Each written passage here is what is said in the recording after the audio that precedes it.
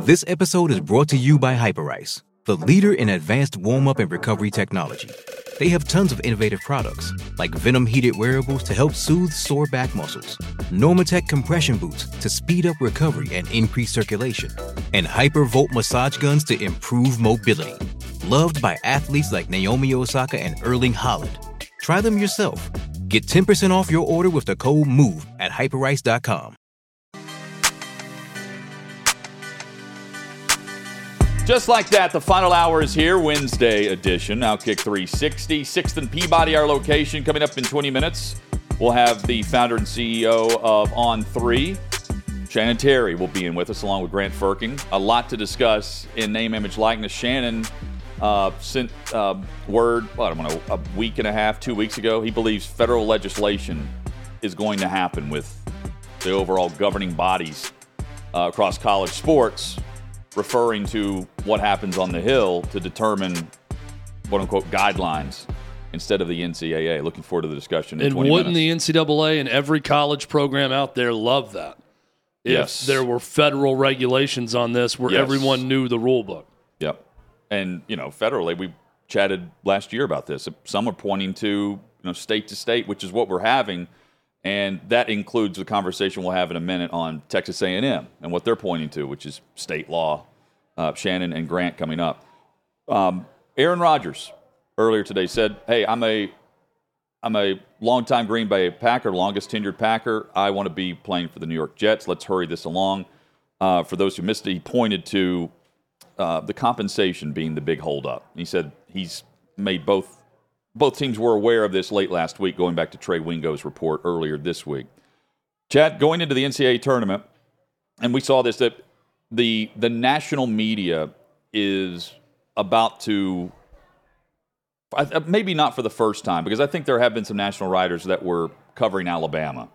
But for the first time, Bama's going to be inundated with the Brandon Miller storyline, right? There's a lot of columns about the despicable nature of all of this with, the conflicted thoughts while you watch Alabama cruise through this bracket. Well, I mean, he's at the scene setter, the story you can read at Outkick. Miller, I'm referring to. He's at the scene setter in Birmingham. And at the presser, it's very noticeable a personal security guard for him. And that was a big topic earlier today. I mean, the guy is certainly in the right line of work. Could also go to the WWE, right? Maybe a heavyweight for the UFC. But they have added this security for Miller. And that's on top of, keep in mind what we were referring to earlier this week, a PR specialist and an attorney that's with the team as well on behalf of the university. This is only getting started because I don't think Bama's losing anytime soon. Chad and I both have them winning the tournament. And at some point, doesn't this become a distraction? Well, I mean, if it's not been a distraction, I'll keep going back to this. They don't care. I mean, this is not affecting them on the court. Like a lot, I shouldn't say it. I think deep down it affects Nate Oates, but I don't think it's affected Brandon Miller's play yet. I don't think it's affected this Bama team from what I've seen. There's no tangible signs of this impacting their play in any negative way. They've been great. They've been the best team in the country before the murder happened. They've been the best team in the country after the murder happened. I don't see any big line of demarcation in Bama's play, given all the controversy and everything that's gone on. So, look, I picked Bama right here in my bracket to win it all for that very reason. I don't think this is going to be any different. I want to point out, though, Nate Oates' quote here when talking about it. He said, some people that can sit behind fake email addresses, who knows if they're real or not. I've seen some of the things that he's been getting. I wouldn't want that, and no one would want that for their son. I treat my players like my sons. I don't have a son. I have 3 daughters, I put myself in his parents' shoes. Did you put yourself in the shoes of the woman who died? Of the parents of them? If you have 3 daughters? Because it's her dad that says it's disgusting to think he didn't at least serve a suspension.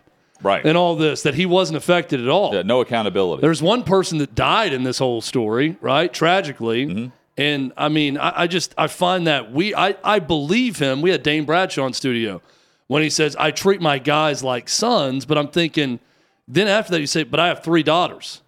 So that didn't affect you enough to say, hey, maybe 5 to 10 game suspension and then play on. I just don't think that it's the same level of, certainly on my end or any, most media that I know, the coverage is different if he served any suspension at all as opposed to nothing. And I think Greg Byrne even said when we were surprised about the new information about the text message he received, that was new information. I'm thinking, they didn't act on it. There's your out. Someone we had on recently said, well, the argument is that's like suspending your kid 2 months after they did something. And I'm thinking, people get punished all the time when the public knows about it before, after the fact, because the public knows about it and because of, it's just been handled very poorly by Alabama. But again, I've got Alabama winning it all. Why? Yeah. Because they're the best basketball team in America. Well, and I don't think this affects them. The next storyline, I think, will be on how Bama will try to tell people this guy's off limits. Stop asking him questions, because they were doing that at the SEC tournament with the security. Outkick was there and approached the officer in the Alabama locker room when it was noticed, and he was asked if he's Tuscaloosa police or if he was private security, and a member of the athletic department hopped in and said, "You're not to be interviewing him." And if they're going to continue to do that, this will continue to be a storyline. To be fair, that's one thing Alabama actually can do, is say, you're not going to interview our security personnel. I know, but they're not available for. I'm guessing it's Glenn Gilbo that's there. That's smart of him to go up and ask. I would have asked the question too. He's being a good reporter, but this is one time where I will say Alabama's SID guy or girl is absolutely within their rights to say, don't interview our support personnel. They're not available for interview during this tournament. Now, what they're going to try to do also that we've seen in the past, it happened after multiple games, they're not going to be answering questions about anything other than the game. Well, that's going to be the instruction. Continues to answer questions. Yeah.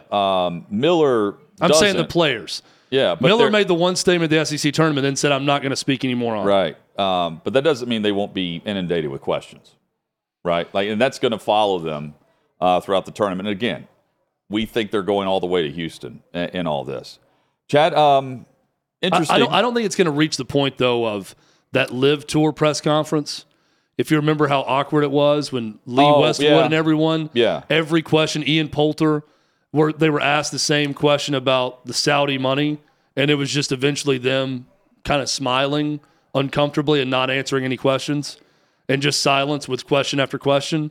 I don't think we're going to reach that point with this, though, because enough people will ask controversy-related questions about the team where they'll keep answering. Yeah, I mean, at some point, Miller will be asked about his game-winning shot, they're which will happen, too. Yeah, they're going to ask basketball questions, too. I don't think it'll get to that point. Chris Beard answered the questions with Ole Miss in the press conference that introduced him down in Oxford, and he thanked his fiancée for setting the truth on the domestic incident that got him fired at the University of Texas. And he was emotional.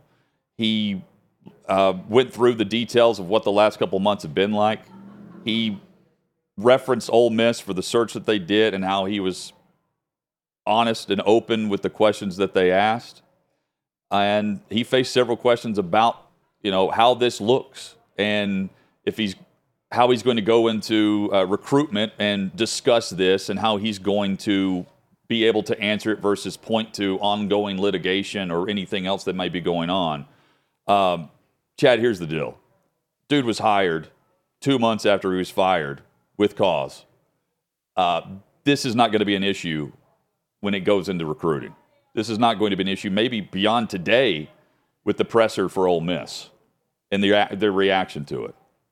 No, and he also was very careful not to really apologize for any action of his own. No, he thanked his fiancée. He did apologize for, I know this negatively impacted a lot of people around me, and I'm sorry for that. Right. The whole situation in Texas and what went down. He also said that they're not speaking on those days around that. They're not speaking on that night. They're not going to get into details. They've made an agreement. They're not going to talk about anything with that. Because I want to say he was asked a question, something like, well, did you choke her? Because that was when the last time that we have heard, the comments he made said, on that night and around that day. We're not going to talk about it. I'm thinking, well, that's probably the stance I would take too. I mean, if she's not going to talk about it anymore either, and you're not, I think that's probably the right way to go. Yeah, and he says, I understand some of the questions coming. I'm very comfortable and confident in the truth in his introduction there. From Chris Beard to Will Wade. Immediate hired at McNeese State, and then he's suspended 5 games. I love this. I love this story so much. Will Wade, who, basically is a bagman. Like, I feel like, that you have the stories of the bagmen. Like, Will Wade's an actual bagman that became a head coach, right? He was a manager at FRA here in Nashville, and he worked his way up, basically being a bagman, to become a head coach, and a successful one. He had a good tenure at UT Chattanooga. He won. He had a good 1 year at VCU. He was in the NCAA tournament 3 of 5 years at LSU. He made a strong-ass offer, and he got caught on a wiretap making that strong-ass offer. Yep. And he's out at LSU, and he gets hired by McNeese State. And the day after the press conference announcing him is he will serve a 5-game suspension to start his tenure here at McNeese State. I love compliance with NCAA rules. I love every part of this story, and I just laugh because I'm thinking, well, we've been asking for years, Hutton, when is McNeese going to get serious about basketball? And now we have our answer. I love McNeese is all in on winning and winning big. I love too that that Will Wade has to submit a weekly report on recruiting activities, which will include phone calls, text, etc. Yeah, okay. Look forward to McNeese State making that. Here are the transcripts of all of my phone conversations with all of the McNeese State recruits. Yeah. I mean, the NCAA couldn't keep him from coaching when this was all going down. LSU gave him the middle finger when they were winning. Yeah. And, that McNeese State is going to somehow get a weekly report from Will Wade. The bagman for Will Wade will be writing up the weekly report and state it and probably copy and paste it from week 1. This is going to be it's the Southwest Conference, I want to say, McNeese State's maybe? Southland? Yeah, I think so. This will be a super team that he will assemble in that conference. Under one season for Will Wade there. Oh, he'll be there multiple seasons, I think. I don't think Will Wade – what's crazy is Chris Beard, with what he was accused of, gets a job immediately in a Power 5 school. But I still think with Will Wade, there's enough – stink on him with all of this that it's going to take a couple of years. But I bet he goes to 2 or 3 NCAA tournaments with McNeese in his time there before he gets back to a better job. He's not permitted to have any off-campus recruiting-related activities from the date of the hire until July 31st this year. He shall reduce official visits by 4 visits during the academic year, and he's banned from all recruiting conversations between September and October. I mean, you must really want to coach. Right? Or you just really don't care.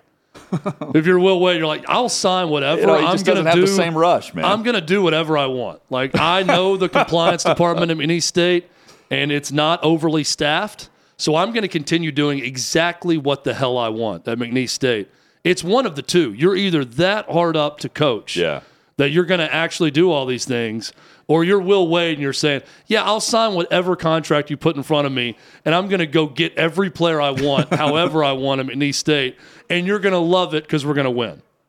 They will do that. Yeah. And if you want to win, you'll hire Will Wade at some level. Hit us up with your thoughts, Outkick 360. Shaka Smart's winning again. Marquette. Chad, you have Marquette in the Final Four? I've got them in the Final Four, losing to Bama in the Final Four. What do you think allowed him to turn things quickly at Marquette that he wasn't getting done at Texas? He gave a really long answer and a good one about the difference of being at a basketball-first school versus Texas. He did a good job, too. He said, I'm never going to speak ill of anyone at Texas because it doesn't want to make it about that.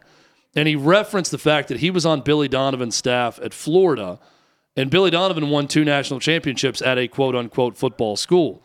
So he says it can be done. We've seen it happen before, and he's got a ton of respect for Billy Donovan and anyone that can make it work. It just wasn't going to work to that level for him at Texas, even though he was bringing in 5-star prospects. I think the difference is there are just some guys that are such energy bombs at all time. And I think Shaka Smart is one of those. They also feed off the energy of their institution. Everything I've read about the president at Marquette, his athletic director, they're on the floor slapping the hardwood at the Big East tournament with him. They are all so aligned behind men's basketball as their money sport, and he is the top dog on that campus. Yeah, they care about it. And he has the resources, and they've got a solid fan base for that level and that size school. I just think it's all those factors that I don't think he was feeling the vibe as much at Texas. Well, being such a football-first school. John Fanta covers the Big East and was at the tournament and was at the presser, and he's a part of the Field of 68. Here is John with Chris Mack, who also weighs in on the perception of what we've seen from Shaka Smart at Texas to now what he's accomplishing at Marquette. After winning the Big East tournament Saturday night, Shaka Smart was asked about his president, Mike Lovell, who actually has battled through cancer, and cut down the nets at the Garden Saturday night. He was the guy who had the last cut of the scissors, waved the net around the crowd. Sarcoma survivor, really a powerful story, powerful image. And after the game in the press conference, Smart gets asked about the administration at Marquette, and he goes, "You know why I fit here? I fit here because the people who run this place aren't cyborgs. They're not robots they're actual humans." Like, Mac, how big is that for a coach?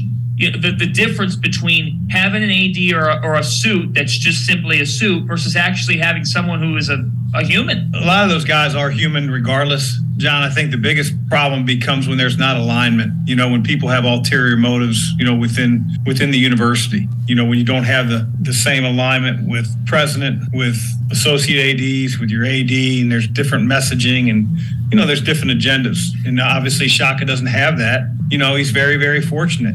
And, you would think that that's how it would be everywhere, but it's not.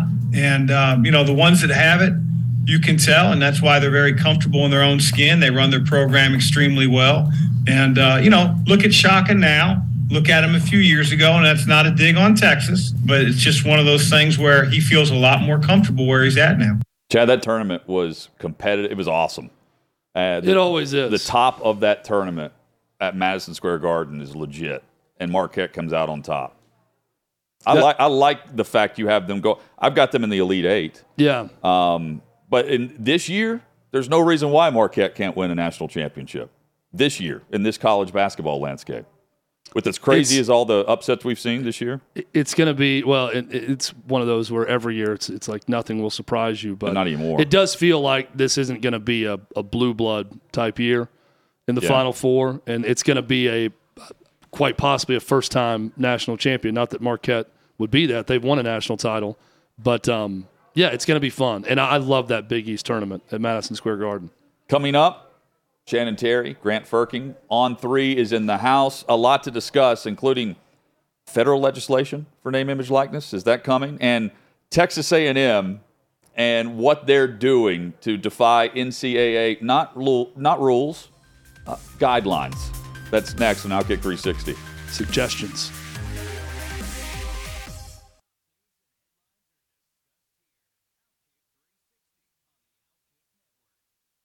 With threats to our nation waiting around every corner, adaptability is more important than ever. When conditions change without notice, quick strategic thinking is crucial. And with obstacles consistently impending, determination is essential in overcoming them. It's this willingness, decisiveness, and resilience that sets Marines apart. With our fighting spirit, we don't just fight battles, we win them. Marines are the constant our nation counts on to fight the unknown. And through adaptable problem solving, we do just that.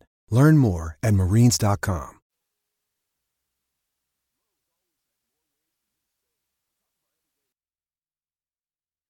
From 6th and Peabody with Yeehaw Beer and Old Smoky Moonshine, Hutton and Withrow with you. Outkick 360 across the Outkick Network. Chad in studio with us from On3. Shannon Terry, founder and CEO of On3. And Grant Frerking, good friend of the show, VFL. And let me get this right, the Athlete Network Development Director.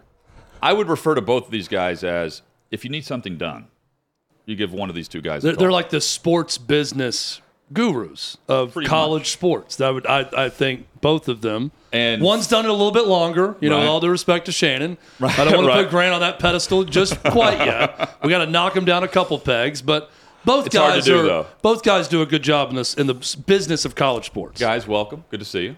Always great to be here. Grant, how are you, man? Phenomenal, man. How are you liking Good to be in Nashville. Yeah, that was good to say. Welcome to Nashville. I was going to say, I've welcomed you guys to Knoxville many times. It's good to be here with you. Absolutely. Yeah.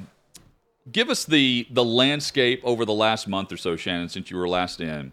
We've seen Miami agree to some self-imposed whatever from the NCAA. It wasn't much. It was a slap on the wrist. But they're not going after the booster. They're not going after the player. They can't do that, right? So they're going after the university. Texas A&M, meanwhile, they're going at NIL a different direction than what maybe we're seeing. And what can they actually do about it if A&M is pointing to state law? Yeah, let's hit A&M first. I spent, a few weeks ago, flew down, spent the day, met with a lot of people at the school, and it's really interesting. I think, the 12th man was set up in, I think, the 80s. 12th man fund, right? 12th man fund's in the 80s, and it's a really unique model, and there's a lot of reasons I actually like it, and I think it's actually perfectly suited for NIL. I think they are in a lot of ways a collective, to borrow the term, that is efficiently run, set up the right way, and has been doing business for a couple decades or many decades. So it gives them an advantage, and I think they're ahead of the game. I really don't think the NCAA has any claim against them. Their governance, they're structured, the way they're set up. I think it's by the letter of the law, and I think they know it, and I don't think there's any chance that they're going to back down. And by the way, their phone, no joke, it's blowing up because a lot of other schools / collectives are really looking into how they're set up. And so, Chad, what? Let me clarify that, because what they're doing, they're tying in tickets without tying in tickets for the donation, right? They're doing that purchase separately. So they're saying they're abiding by the laws and guidelines that are set forward through name, image, likeness. I think that's Am I getting that right? I think that's the only curveball in their whole setup is that you get ticket points. Right. So the ticket points go through that where it doesn't happen with the other collectives. But the athletic department has to petition, the board of governors for all funds. It's not at the athletic director's discretion. And then what I like about it from the sake of the whole business enterprise is that the 12th Man Fund solves for probably one of the greatest problems in the donor world of collectives right now, which is the tax problem. Because so when you go give donation to the 12th Fund, you're getting your proper tax deduction, and in addition to that, you're getting those booster points, which are really important. Which in other schools, when you're giving to the collective, you're not getting that tax benefit, which is very unique. It's a subscription, basically. Absolutely. Yeah. Well, and Grant, you've done a lot of traveling to different schools and educating people there, athletes there, coaches, talking with people. Where is Texas A&M in terms of where they are with NIL as opposed to a lot of other places around the country? Obviously, the setup at Tennessee really well. Where does A&M rank? Yeah, they're right at the top. And I think if you look at schools across the country, you've seen athletic departments take, vastly different approaches to their message to the athletes on NIL, their message to the fan base on NIL, their relationship with the collective. A&M's right there with, being an aggressor on that side, right? I mean, they've pushed the limits. They're out there in all the headlines, and people are going to follow them. You've seen schools that are on the much more conservative side that are very distant in that relationship between collective and development fund and athletic department and collective. And, it's one of those things that is used as a recruiting tool now. When an athlete comes in and sees that an athletic department, their coaches, their AD are all in on NIL, they know that there's likely going to be greater opportunities presented there. Shannon Terry, Grant Frerking in studio with us from On3 Sports. Shannon, so what's the NCAA doing? Yeah, so what are they trying to do now? That's the story right now. The last since Baker has come aboard, it's very obvious that NIL is the linchpin of his platform, and it's happening. And there's a hard push for federal legislation. And you tweeted this earlier. Yeah, I mean it's really simple to see what's happening, and it's not about being on a side. It's about, first of all, is federal legislation necessary, or should the NCAA, the conferences, and the member schools actually just freaking do their job? Okay, the answer is they should just do their job. But let's just say, what does federal legislation mean? Well, the irony of the platform is around consumer protection, protecting the athlete. Well, the athlete honestly doesn't need to be protected. The athlete, the coaches, and everyone just needs to know what to do. So I am a proponent to the nth degree of athlete first for all the reasons. 9% of all expenses goes into scholarships, aid, and grant. That is an incredibly low percentage of your expenses go into talent. It's ridiculous. It is now a time for the athlete to benefit from all of this rights money that has come into the sport, and federal legislation will absolutely penalize the athlete in NIL. It is empirically, factually correct, and they're trying to stop it. And I feel like, Shannon, everyone wants just someone to tell them the rules, like you're saying. And now you have these sort of solo warriors that are challenging the NCAA to get a ruling on something and kind of doing the Lord's work of what needs to be done to clarify things. John Ruiz is going after the NCAA on the term booster and how he's called a booster, right? So there's something coming there. You've got A&M challenging on working with a part of the school that can give away tickets on what they're doing that we've discussed. Do you see it that way, where it's going to take kind of this death by 1,000 cuts of different schools taking on a war of their own to try to come up with overall legislation or rules on this? Well, I don't think there's going to be that many wars because I don't think the NCAA is going to enforce that much. And so, the way things are set up now, who knows what they can and can't enforce. So I don't think that's the case. I think the first order of business is to protect the money, and that's obviously what's happening right now. And I think the word's not being said, but I think collectives are if I'm running a collective right now, I'm worried about this whole setup. And if I'm an athlete, and I'm telling you, all the NIL number stuff is kind of a big BS. The real money is happening in the world of the collectives, and it's happening with the elites that are doing big brand deals, and then there's a whole lot of nickels scattered. And by my estimation, we are at least 2, 3, 4, 5 years away before the big group licensing deals come in from the brands that kind of get dispersed. So you take that collective money away, you are essentially cutting the whole world of NIL value that's going to be dispersed straight to the athlete down significantly. Grant, do you think we'll have a player union? I think it might be coming at some point. Like Shannon said, I mean, those things are years down the road. It's hard to, put a finger on it. But, I think as you've seen the NIL ecosystem evolve in the last 18, 19 months, I think it's closer to getting to that than it was at its onset in July of 21. And Shannon, we talked about this, but I think it's because the players are going to realize their piece versus the university's piece versus whatever. And that's when the money actually becomes an issue for what they could get paid versus what they are getting paid. 100%. That's when you start taking that away, and if it does get taken away. And I don't think the reality is this, and I want to go on. I want to make a statement that I've made many times. The majority of athletes get more through their education, their aid, their benefits, their perks than they would ever be worth from an NIL perspective. So if you take a roster, just rounding, 60% of those kids never need to even think about the word NIL other than just some side hustles with local sponsors, whatever. Okay, so they're more than taken care of.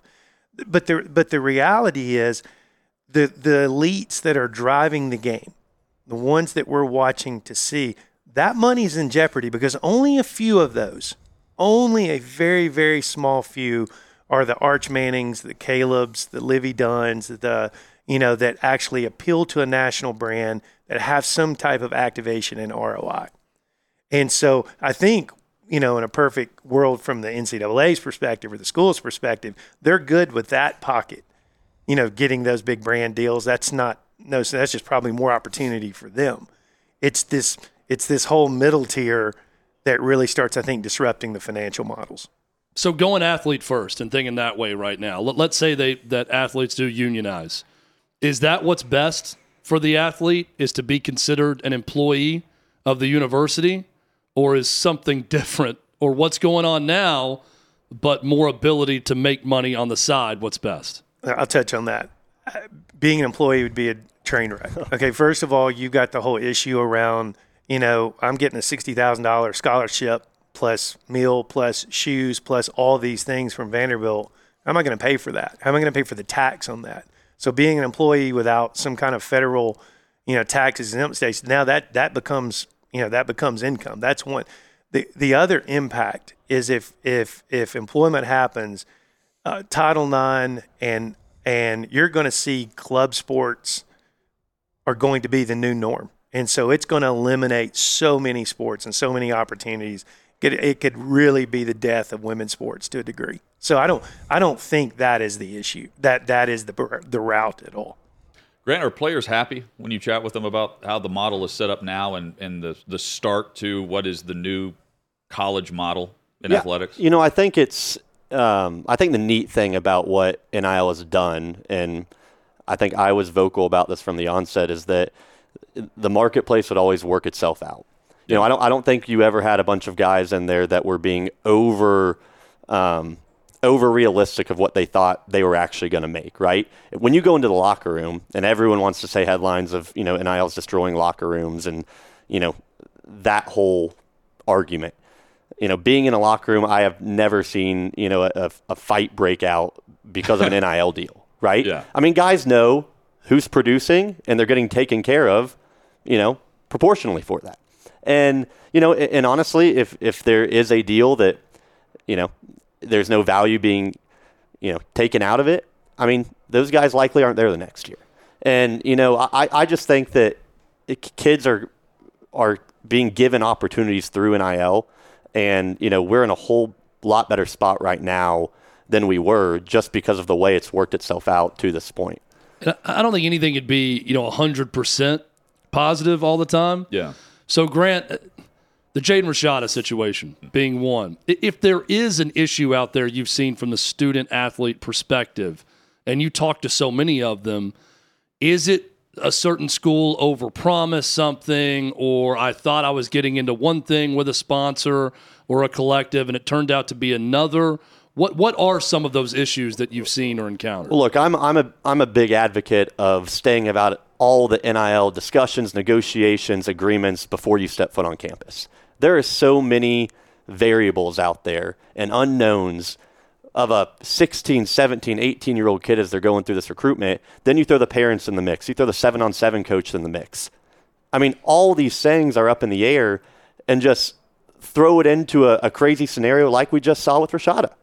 I would much rather see a kid get on campus, show his value, produce, prove to everyone that he's a 5-star kid that can go to class on time, that, is well received in the locker room, is as good as he's made out to be, and then go and make some money. When you have a guy who, has all these headlines about him that walks into the locker room and then, like in the Rashada, case, blows up in front of him and he ends up not even going to that school and then basically is, back, from the start, that's not a great look for the kid. And look, in his situation, if that deal wasn't out there and all those headlines, he could have gone to any other school and got a lot better deal and scenario than what he's getting right now. After year one. Absolutely. But can I say, we also live in a practical world. Yeah. Okay. That's when I'm going to drive, I'm going to leave here and go home, and I'm going to see a speed limit sign, and I'm going to make a choice not to drive 65 or 70. Because the practical, I'm going to try to get away from or away from traffic. The reality is, fixing this, I don't think is that difficult. To be honest with you, I don't think, and while I do believe you can set it up easily where athletes aren't compensated till they're enrolled on campus, which I think is critical. I don't think you can eliminate what I'm going to be worth when I get there. That's invariably going to be discussed, talked about, and there's going to be chicanery involved. I think the simple solution is really not that difficult, and I'm going to just use football, for example. First of all states, have to operate the same way. All conferences have to operate the same way. I think that the Power 5 schools need to set up some baseline salary cap number that they can't go over that will be deployed for football. Okay, and it would be Vanderbilt's choice whether they wanted to compete at the max as Texas would and Alabama would. What does that number look like? I don't think it's hard to come up with what that number is. It's somewhere around overall, conference or sport revenue.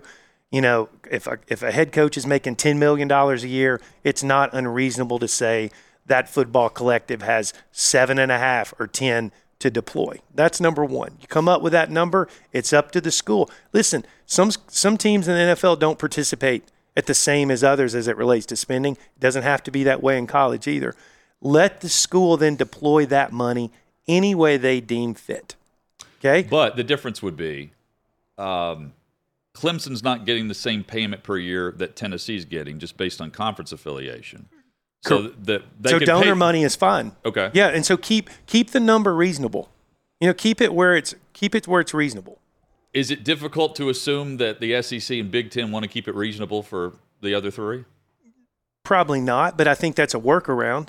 And I think the key, and then I think the next key, which is the most important one, is you've got to set up a TPA, some form of a third party administrator that would manage and calculate the disbursements of funds, and are they up and up? And if a school participates outside that TPA, you're yanked. You're in big trouble. And if an athlete takes money that's not disclosed in that, they're ineligible.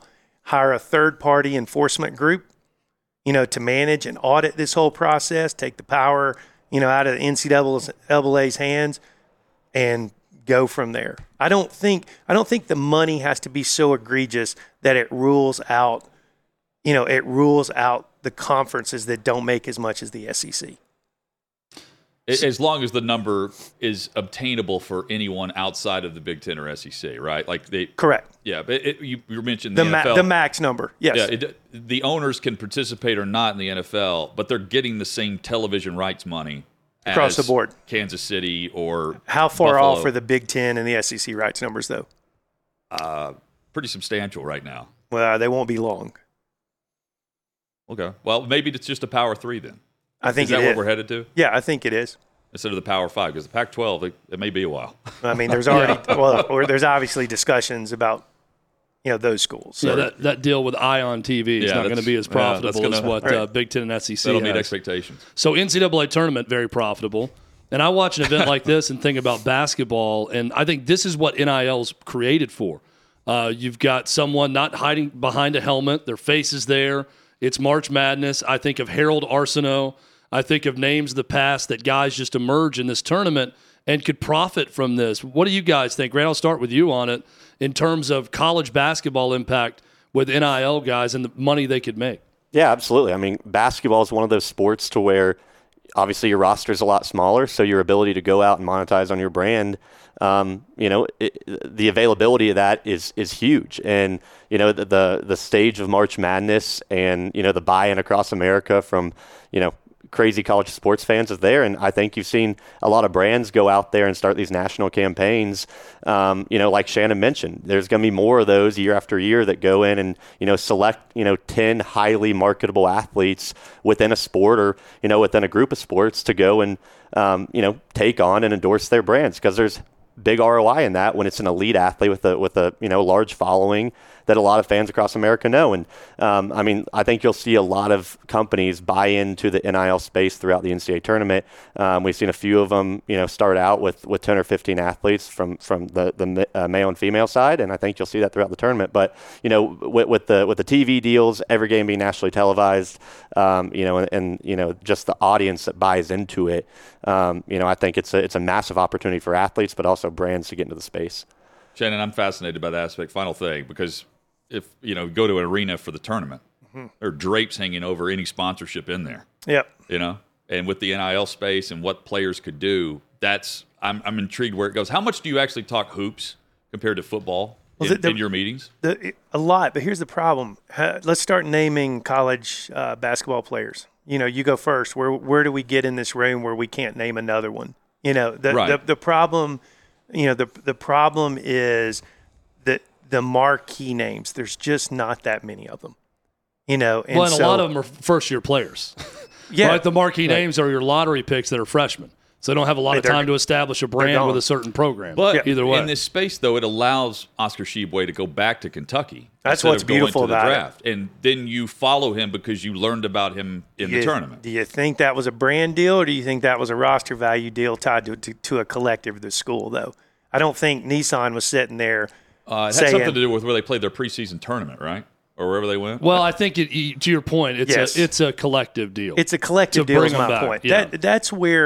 That's really the most interesting part of NIL today, because the whole brand side is going to take time to develop. You ask about the tournament. Yeah. I think there's going to be a learning exercise with this tournament, because I think there may be one or two players from this tournament that has some like Olympics type teeth where they can carry, some brands forward for a few months after the tournament. But the reality is brands would have to be front loaded to participate with the athletes during the tournament as all this hype is happening to actually maximize an ROI. So I think a lot of brands and a lot of CMOs, a lot of people in space are going to look at this year, look at the athletes to prepare themselves to deploy next year on not the collective side. I have not heard, and Grant may know a lot, he knows a lot more of the deals than I do. I have not heard of a lot of deals that are preemptively loaded for the tournament that's going to tag with from a national brand perspective. I haven't heard of many. And Chad, you mentioned it too. A lot of your marquee basketball players, 18, 19 years old, one and dones, lottery pick freshmen. Yep. If you talk to a lot of CMOs out there that have wanted to get into the space that may have represented a slew of professional players, the vetting and maturity level that they want their brand attached to with a player. Yeah, that's a great point. I mean, that's a huge deal.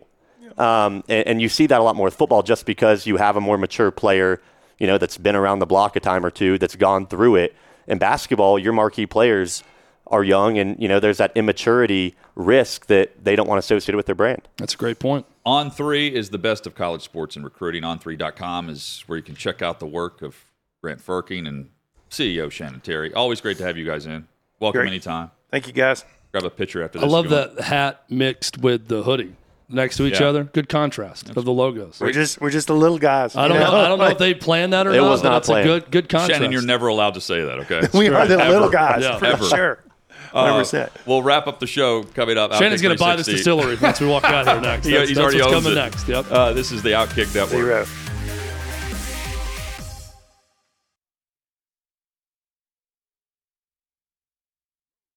Getting engaged is a moment worth cherishing. A one-of-a-kind ring that you design at Blue Nile can help your love sparkle. Just choose your diamond and setting. When you've found the one, you'll get it delivered right to your door. Finding the right engagement ring can be nerve-wracking. At Blue Nile, you'll have the expert guidance needed and a diamond guarantee that ensures you're getting the highest quality at the best price. Cherish all of life's moments and save up to 30% at BlueNile.com. That's BlueNile.com.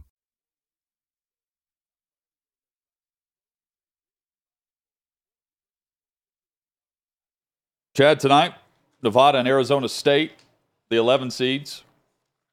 True TV. The Google searches for True TV in March, hilarious. The spike in searches. You just every had year. light come on you for the first time. That's new. This is like the old. I get old vibes in the studio right now with that light that would come across us during the day. And they knocked that off. Didn't know that was still possible. Crazy. We have officially you look angelic, but it's just crazy to see. Officially reached the extra hour of daylight. That's amazing. It's official. We're back. Jalen Carter was back in front of scouts and teams today.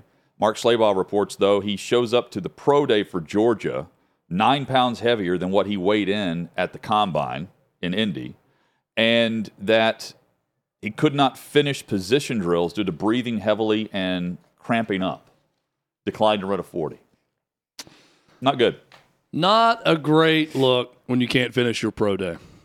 And to go with, everything else going on with Jalen Carter, not terrific. So if there was any discussion about, Will Anderson, Jalen Carter, that discussion should be over. I've seen and enough now to know today. enough that discussion should be over. Juju Smith-Schuster signing with the Patriots. They're making that official. It is a 3-year contract, $33 million. It's identical to what Jacoby Myers received in Las Vegas but they tacked on, New England did, an extra $1 million in guaranteed money to Juju. So he's not going back to Kansas City. The pool of wide receivers is interesting because you got a lot of guys who are good, not great, and it's a watered-down market right now. So that's a good deal for him and for Jacoby Myers to get it done while we wait on guys like McCole Hardeman and others to determine where they're going to end up or end back with. The other report was that all these receivers are calling up Patrick Mahomes, asking for him to lobby to get them in KC. I would too. Just when you thought the Jets were going to be the story of the AFC East, the Patriots fight back with that Juju Smith-Schuster deal. Chad, the Jets will be the story every day as long as Aaron Rodgers wants them to be. Every day. I mean, time to just pay Green Bay what they're offering. Let's get this thing moving, Packers. I know I played for you for years, but come on, I'm ready to go, and you're holding us up. Back at it tomorrow, starting at 3 p.m. Eastern. Now Kick 360.